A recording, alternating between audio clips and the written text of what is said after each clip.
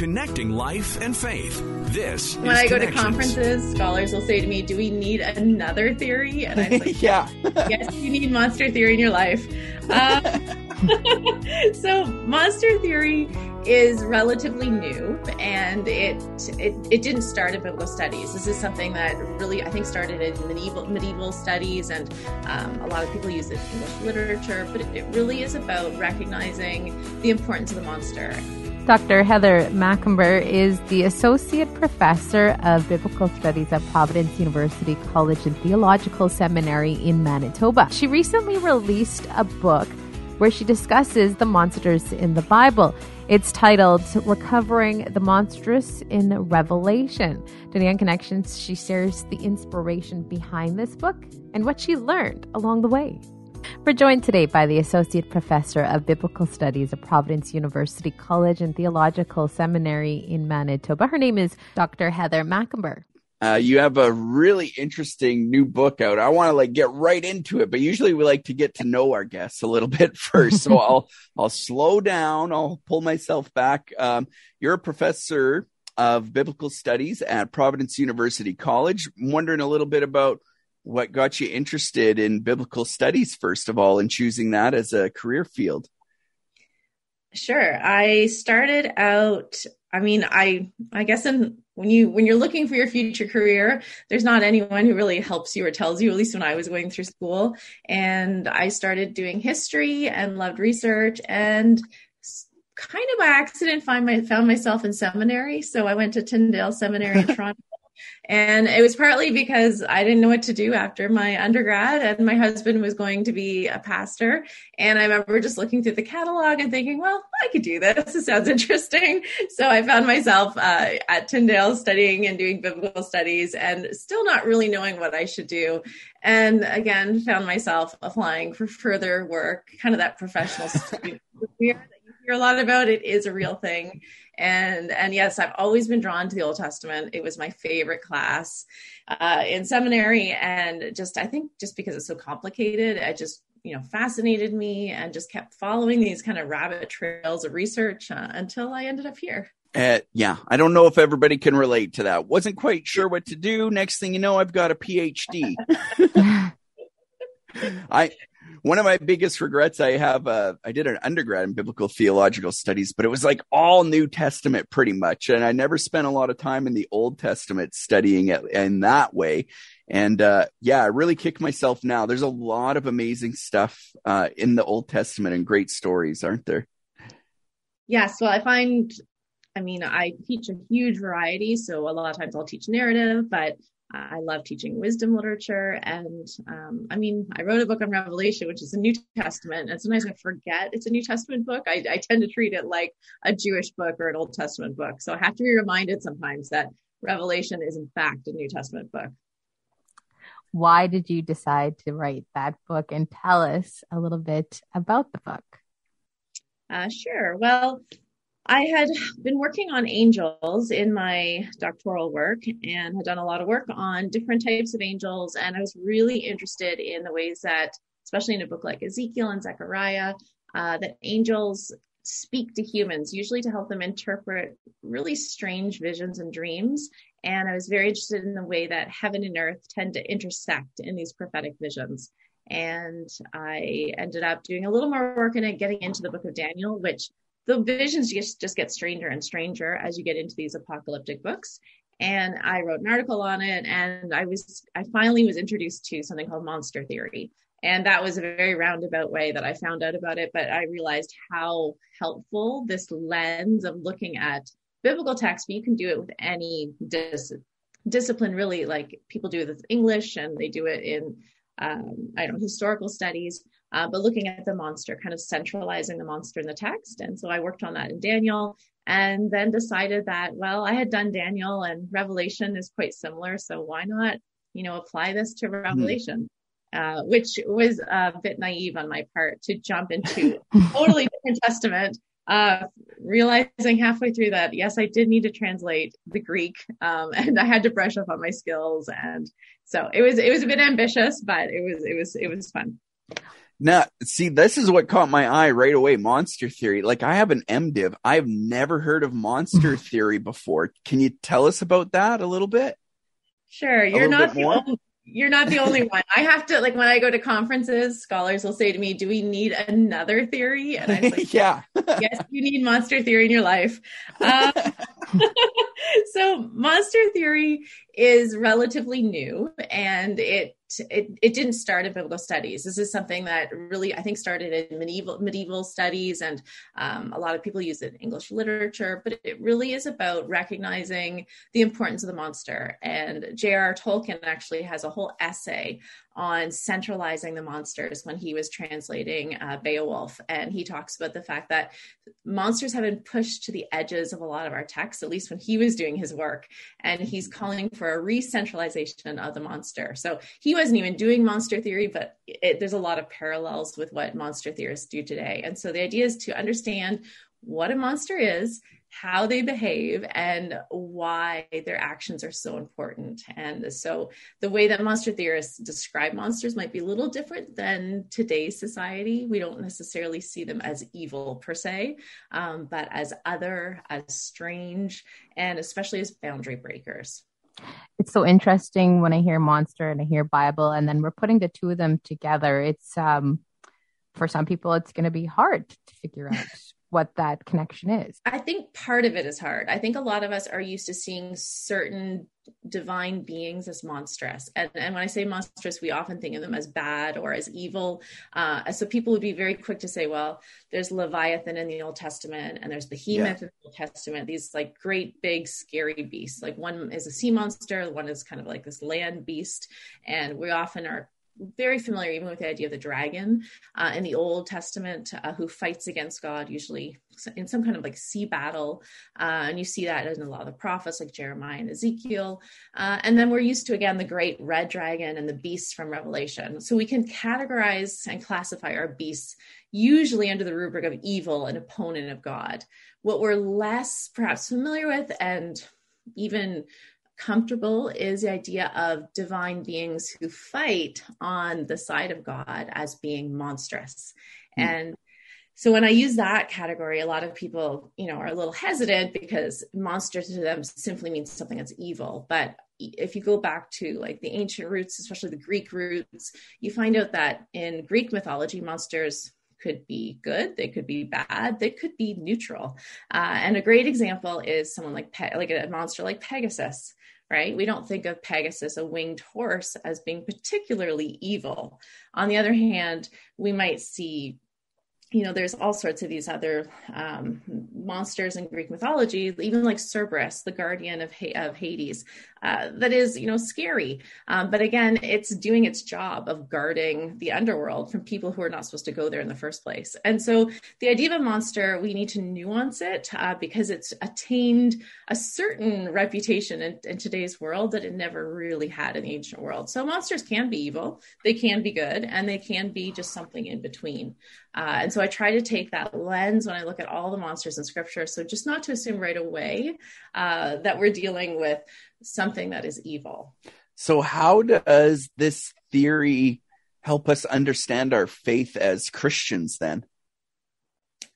What I like to do is to start with, I guess, something like the living creatures in Revelation, who are very much a pattern or like they're, very similar to what Ezekiel has in terms of the cherubim.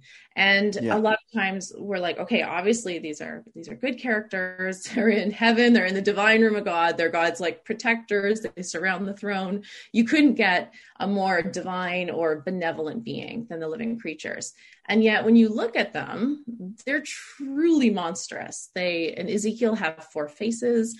In Revelation, they're either a lion or a human or an ox, but they also have wings. And in Revelation, they have eyes all over these wings. And I mean, that itself is a character of a monster. So one of the ways I look at monsters is to look at their biologies, how their bodies are formed, and we look at their hybridity. And hybridity is simply the mixing of different aspects of different animals, or animal and human, or even human and inanimate objects can be mixed together. And so we have these living creatures who are obviously a mixture of different types of animals. So already we have the crossing of boundaries. And that's another way to see what a monster is something that doesn't fit human boundaries or human categories. It's something that is other. And in terms of faith, I think it's really helpful to get a better understanding of this, because it really points to, I think, an aspect of faith that we miss out on a lot is that of awe, and the idea that the otherness of these creatures leads us to a feeling of awe, which is, part of worship. And so the living creatures are there to either channel God's holiness to humanity, or also to protect humans from God's holiness. And so I do think that monster theory, the surprising thing about it for me is that it does lead to, I think, a better understanding of what holiness is and how it can help us read these texts in that lens. I want to know, how weird did your dreams get as you started working on this? Did you start having weird dreams? I did not. No, I had I had no angelic interpreter, which is, it's funny because I'm writing right now on the Red Dragon of Revelation for another thing. And you would think I would have nightmares, but no. What is the biggest thing that you learned while putting this together? I think it was simply to really question my biases as I read the biblical text. I mean, that's something I teach my students all the time, but again, being confronted again and again with things that I thought I knew about the text. And one of them was the 4 horsemen of the apocalypse. I link them very closely with the divine throne room. So a lot of times interpreters today are very confused by what to do with these entities, because they come and they bring all sorts of judgments. And a lot of times they're labeled as demonic by some scholars. Instead, I think that label is not accurate. It's not in the text. And so instead I see them as agents of the divine throne room. And that takes a lot of kind of reorienting your mind around, because that's not the way I was taught this text. But I see a really close linkage with the throne room and the actions of these 4 horsemen. What about, that's a great way to think about it, and total reimagining or rethinking of Revelation. What about how you saw the imagery of Jesus in the book of Revelation then? Yes, that's definitely, so looking at Jesus and even God through a monstrous lens is extremely challenging. But Jesus is an interesting example, because in chapters 1, and then again in chapter 5, and again in 19, we have 3 different presentations of Jesus. And the first one, Jesus is human-like and yet not human-like. He's kind of like he's got like blazing eyes, and he's got a sword coming out of his mouth, and he's pretty scary looking. And yet it also is, you can see John's reaction to him is one of fear, but it's also awe, and it's also worship. And so I think that we need to take our cues from the text as well, in terms of like how characters are reacting. When we get to chapter 5, and Jesus is both a lion and a lamb, we see this interesting like metamorphosis or movement between different types of animals. But what a lot of scholars miss, I think, is that they like to emphasize the lamb-like, I guess, posture of this of Jesus in chapter 5, but the lamb there is not an ordinary lamb. It has many horns, has many eyes.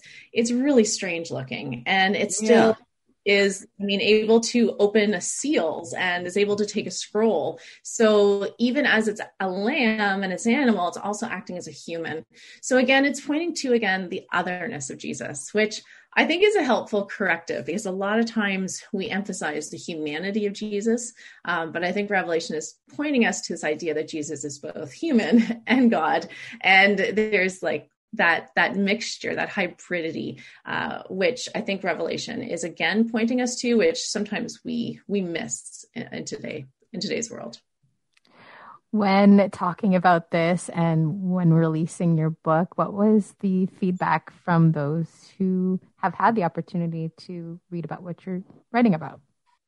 I've been showing it, or I guess people have been experiencing in different contexts. So in the kind of the academic world, I've had a lot of positive feedback so far. People are really interested in monsters. They're having a moment, which is kind of nice. And so a lot of people are really interested in looking at monster theory. And I think Revelation scholarship there's a lot of work being done in it right now. So that's been really exciting to be part of that conversation. I haven't had too much reaction from people who are more in the evangelical world or like the church world yet. So I think those should be hopefully coming. But I know that a lot of this material I practiced on my students first, and it's always been fun to see their reactions and to see them struggling with material. But always the big thing for me is to get back to the text and see what the text is saying. It's really interesting, like in Christian culture, how we kind of take some of that imagery from Revelation, but we gloss over it. Like you mentioned, the lamb having 7 horns and 7 eyes. But when we sing the song, The Lion and the Lamb in church, or we have imagery of it, it's just a lamb and a lion next to each other, right? A normal lamb, not with 7 horns and 7 eyes. And we're missing a big piece of that scripture then, and what that imagery might stand for, I guess.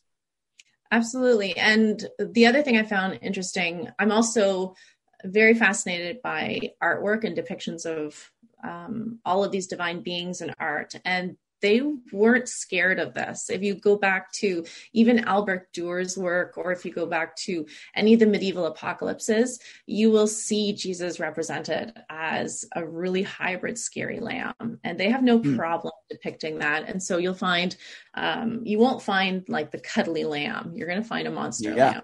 And that they're just super familiar with it. But they'll also have, going back to the 4 horsemen of the apocalypse, you'll often have in the top corner either the lamb or a living creature who is literally like directing the 4 riders on the way, really showing a connection between the activity of the riders and of the divine throne room.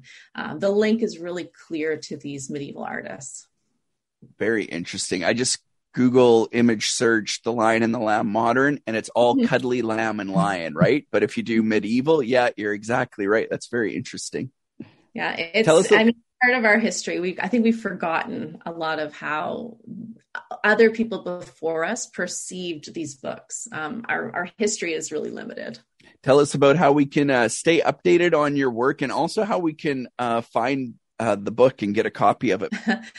Sure. I'm on Twitter, so you can always find me on Twitter. And the book is being sold really wherever you can find books, like Amazon or Indigo or a local independent bookstore, or through the publisher as well, Lexingham Books, Fortress Academic Press. Are you teaching any online monster theory courses that people anywhere in Canada could take part in by chance? I'm not teaching any that are online at the moment. I am teaching actually monsters in person this winter. So it's kind of part of my regular rotation to teach it at Providence. I might have to take some time off work, Colleen, once or twice a week. So it sounds super interesting. Well, Thank you so much. Monsters in the Bible everywhere, not just Revelation. Love it. Thank you so much for making time for us today. No problem. Thanks for having me. And thank you so much for joining us today. Remember, if you want to listen to this full conversation again, or any of the other conversations we've had, you can do that by checking out our podcast, Connections with Mike Tom and Colleen Hood. You can find that at podcastville.ca or wherever else you get your favorite podcast from. Don't forget to subscribe. We'll talk to you again on Connections.